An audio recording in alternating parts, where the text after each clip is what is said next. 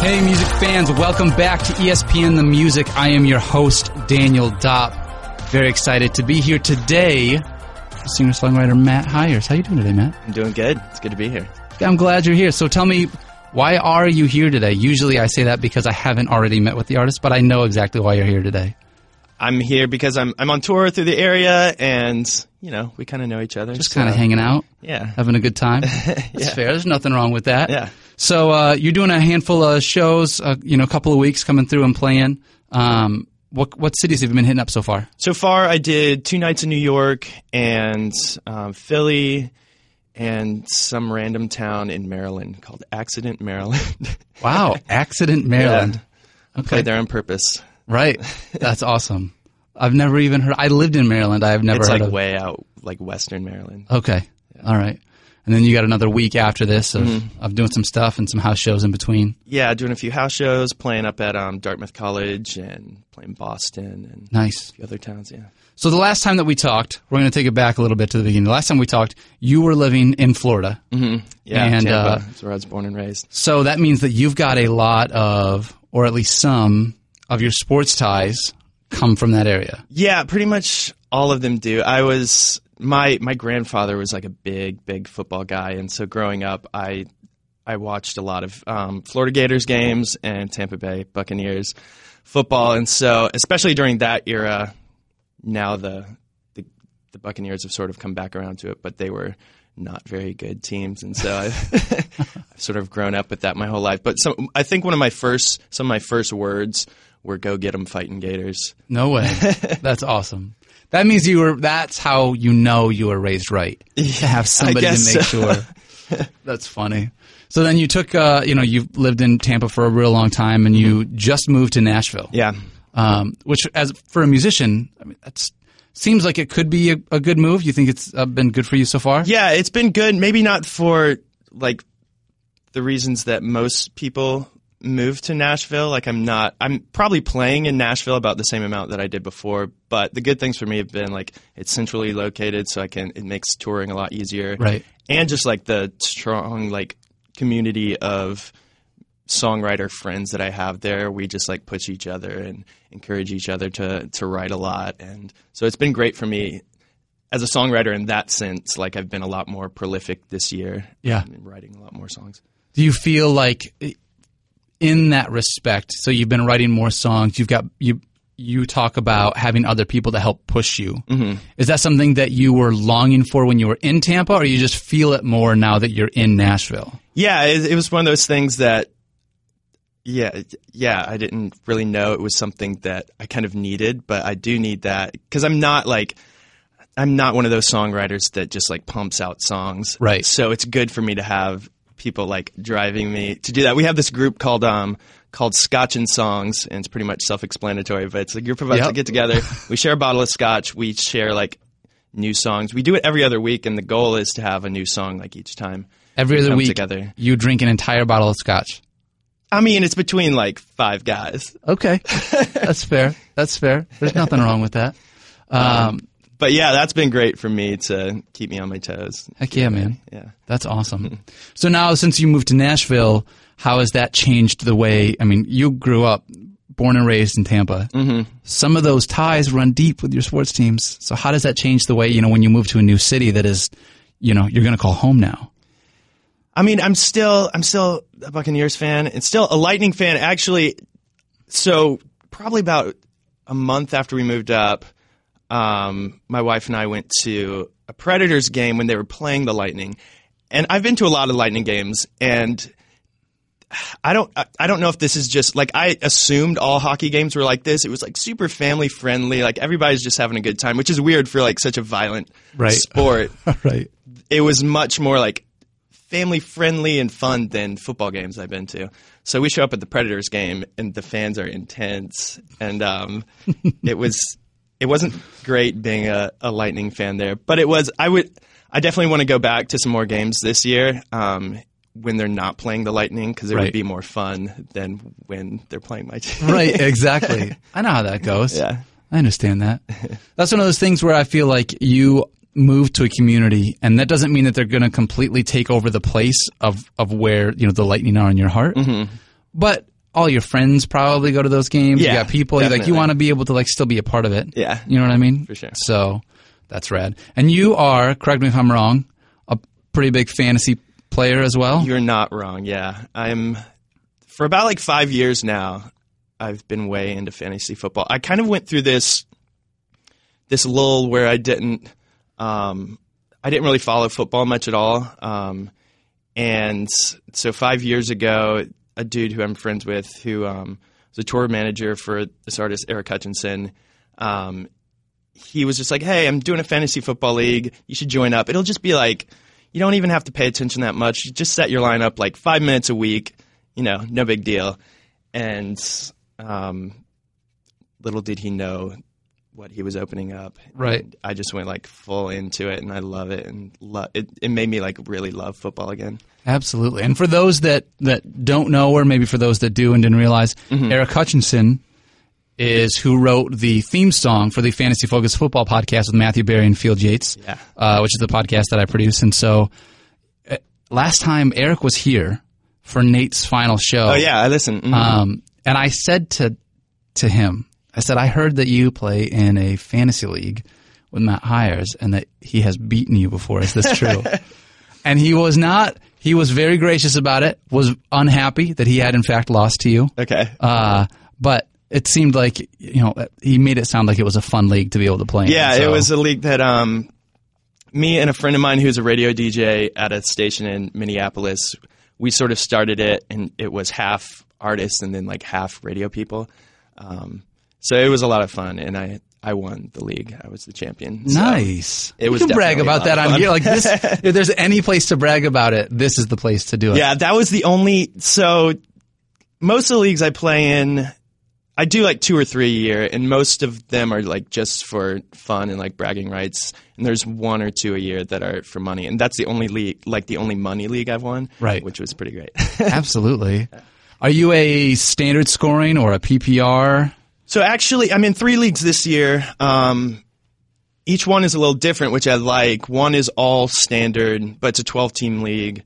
The other 2 are 10-team leagues, but one's half-point PPR, and one is a 2-quarterback league. Oh, wow. Okay. I kind of like the 2-quarterback thing. It gives the position a little more value.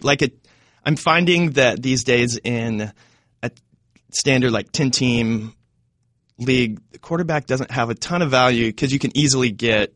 You can stream guys. Yeah. One that's fine. So, especially in a 10-team league, right? You've got 10 starting quarterbacks and then another 10, quote unquote, that are people using as their backups. Right. So there's a good 12 guys that are just sitting on the waiver wire. Mm-hmm.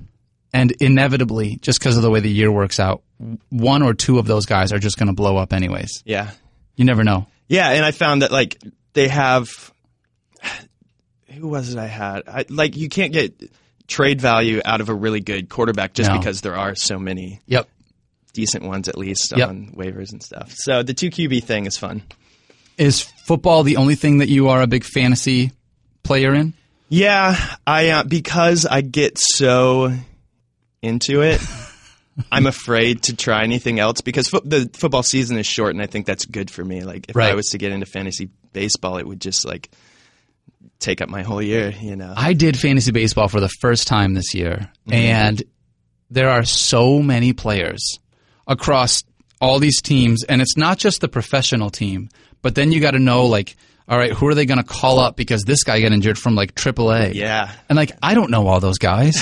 So, if you're in a big, like, the league that I was in this year for the Fantasy Focus was a 16-team league, if you don't know, like, the key prospects in AA and AAA, you're screwed. Yeah, I don't think I'm up for that. It was too much. It was too much. So now you're here doing a run of shows. The last album was an EP that you put out called Heartache Machine. Yeah. The full length you did before that was This World Won't Last Forever, but Tonight We Can Pretend. Mouthful, yeah. It is. What do you have coming down the pipe now? What else can we be looking forward to? Well, like I said, I've been writing a lot this year, and so I have like an album's worth of songs together now. So I'm going to start in January, go into the studio and start working on full-length number 3. Yet to be titled full-length album number 3. Okay. Hopefully I'll get that out in like the summer or something like that. So I was on Atlantic Records for 6 years, and last year was my first year being independent. So those 2 EPs I put out were my first independent releases, and this next one will be my first like independent full-length release. So I'm kind of excited about it because it's, I mean, especially the recording process for it to be just all like, you don't have any label hands on the creative process and the recording process or anything like that. So it's going to be fun to be able to put everything together on my own and with my producer, and then possibly after that, like shop it to some labels just to see what happens, or just release it independently again. How do you feel like, so in today's society, there are a lot of bands that are foregoing the major label route and either signing up with an indie who doesn't control the masters, but, you know, it's more of like a distro for better or for worse. How have you felt, understanding there are positives and negatives to both sides? You know, when you left Atlantic, has this been as easy or more difficult than what you thought it was going to be? Yes and no. I mean, more difficult, I don't know. It's a lot more work, for sure. For sure. But it's good. I like putting the work into it. It makes me feel more invested in everything. Yep. But there's definitely great things to, I mean, especially being with a label like Atlantic, they have a lot of, you know, contacts and for sure good stuff to hook me up with. But overall, I think I like being independent better. But I wouldn't, you know, I would like to hook up with some kind of independent label or something like that. I mean, there's nothing always on the lookout for whatever's going to help you. Yeah, just whatever works, really. Yeah. The whole point is easiest way to find your music, you know, for your fans so they can have it and stuff like that. And if that's for you to do it independently, then awesome. And if it's to do it with a label, then that works too. Yeah, for sure. So, so you're doing that. Do you know where you're going to record? Who you're going to record with? I'm recording with a friend of mine who's he started to get into the whole producing world, and he's kind of killing it. And I'm loving the stuff he's doing. His name's Randall Kent. And so he's going to produce it. And because the album was sort of, or all the songs were born out of this communal thing with my friends and stuff, like with all of us pushing each other to write, and that's sort of where most of the songs came from. I want to approach the recording process the same way and just have like friends play on it and just have it be a process that was similar to how the songs came about in the first place, you know? Yeah, absolutely.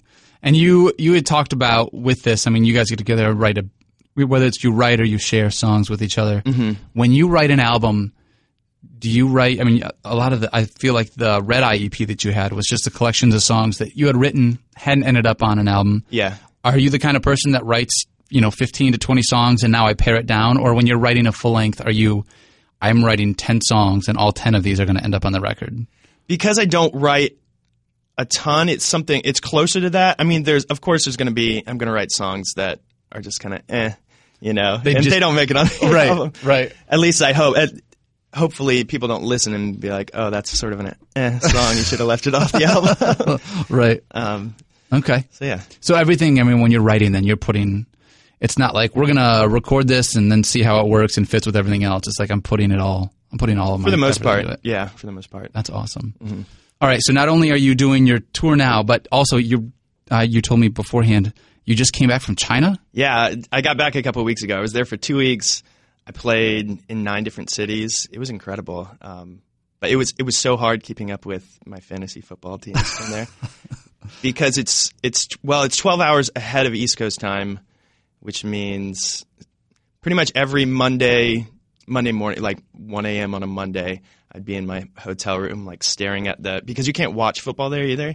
So I was just staring at my phone. And really? You know, like the play-by-play thing that it shows on the ESPN app, fantasy app. I would just like stare at that for 3 hours and then go to sleep. No way. Yeah. Wow, I can't believe that they didn't have football for you to watch there. I mean, NFL just really isn't very big over there. They love the NBA, right? But not football. So that's crazy. I think it was a total of 3 Sundays that I was gone. So it took a lot of work to keep up with everything. on like trains and in taxis and stuff, I would listen to the Fantasy Focus podcast and try to stay informed and stay up to date on stuff. The one nice thing was like waivers would go through in the afternoon. For you, yeah, when it goes through in the middle of the night for everyone over here. So that was kind of cool. Yeah, that's awesome. And so how was that? I mean, understanding that you were in a completely different country, you know, playing for people over there, how was that different than like experiences playing here? Was it more like house shows or was it like a club tour? What was it? It was like small clubs, like probably around 100 people at each show average. But it was weird because I've had songs on Grey's Anatomy, and that's where most of the people that came to the shows like know my music from. So songs like my song Out of the Dark, which is, I mean, I guess fans over here know it, but that was like the biggest one for them over there, and they just like went nuts when I played that song. That's awesome. It was the weirdest thing was figuring out how to like play the show, because I usually have like this rhythm with a show where with like stage banter and stuff like that, but when people don't understand English, it's hard to do that. But you can't really just go like song to song to song to song, because that makes a show feel weird too. So I had to find some sort of balance and use and learn some Chinese words and stuff like that. That's awesome. Is that, I mean, do you feel like, so for you, I mean, is Grey's Anatomy like the biggest thing that your music has been a part of, that like you would? It's definitely up there for sure. That, and I've had some like moderate level of radio play and stuff, so that's been good too. Yeah, that's awesome, man. I can't even imagine understanding in that situation when you're in China and you've got a crowd full of people here who maybe, just assuming they don't speak your language. Yeah. The energy in the room feels like it would feel different than a club full of 100 people over here too.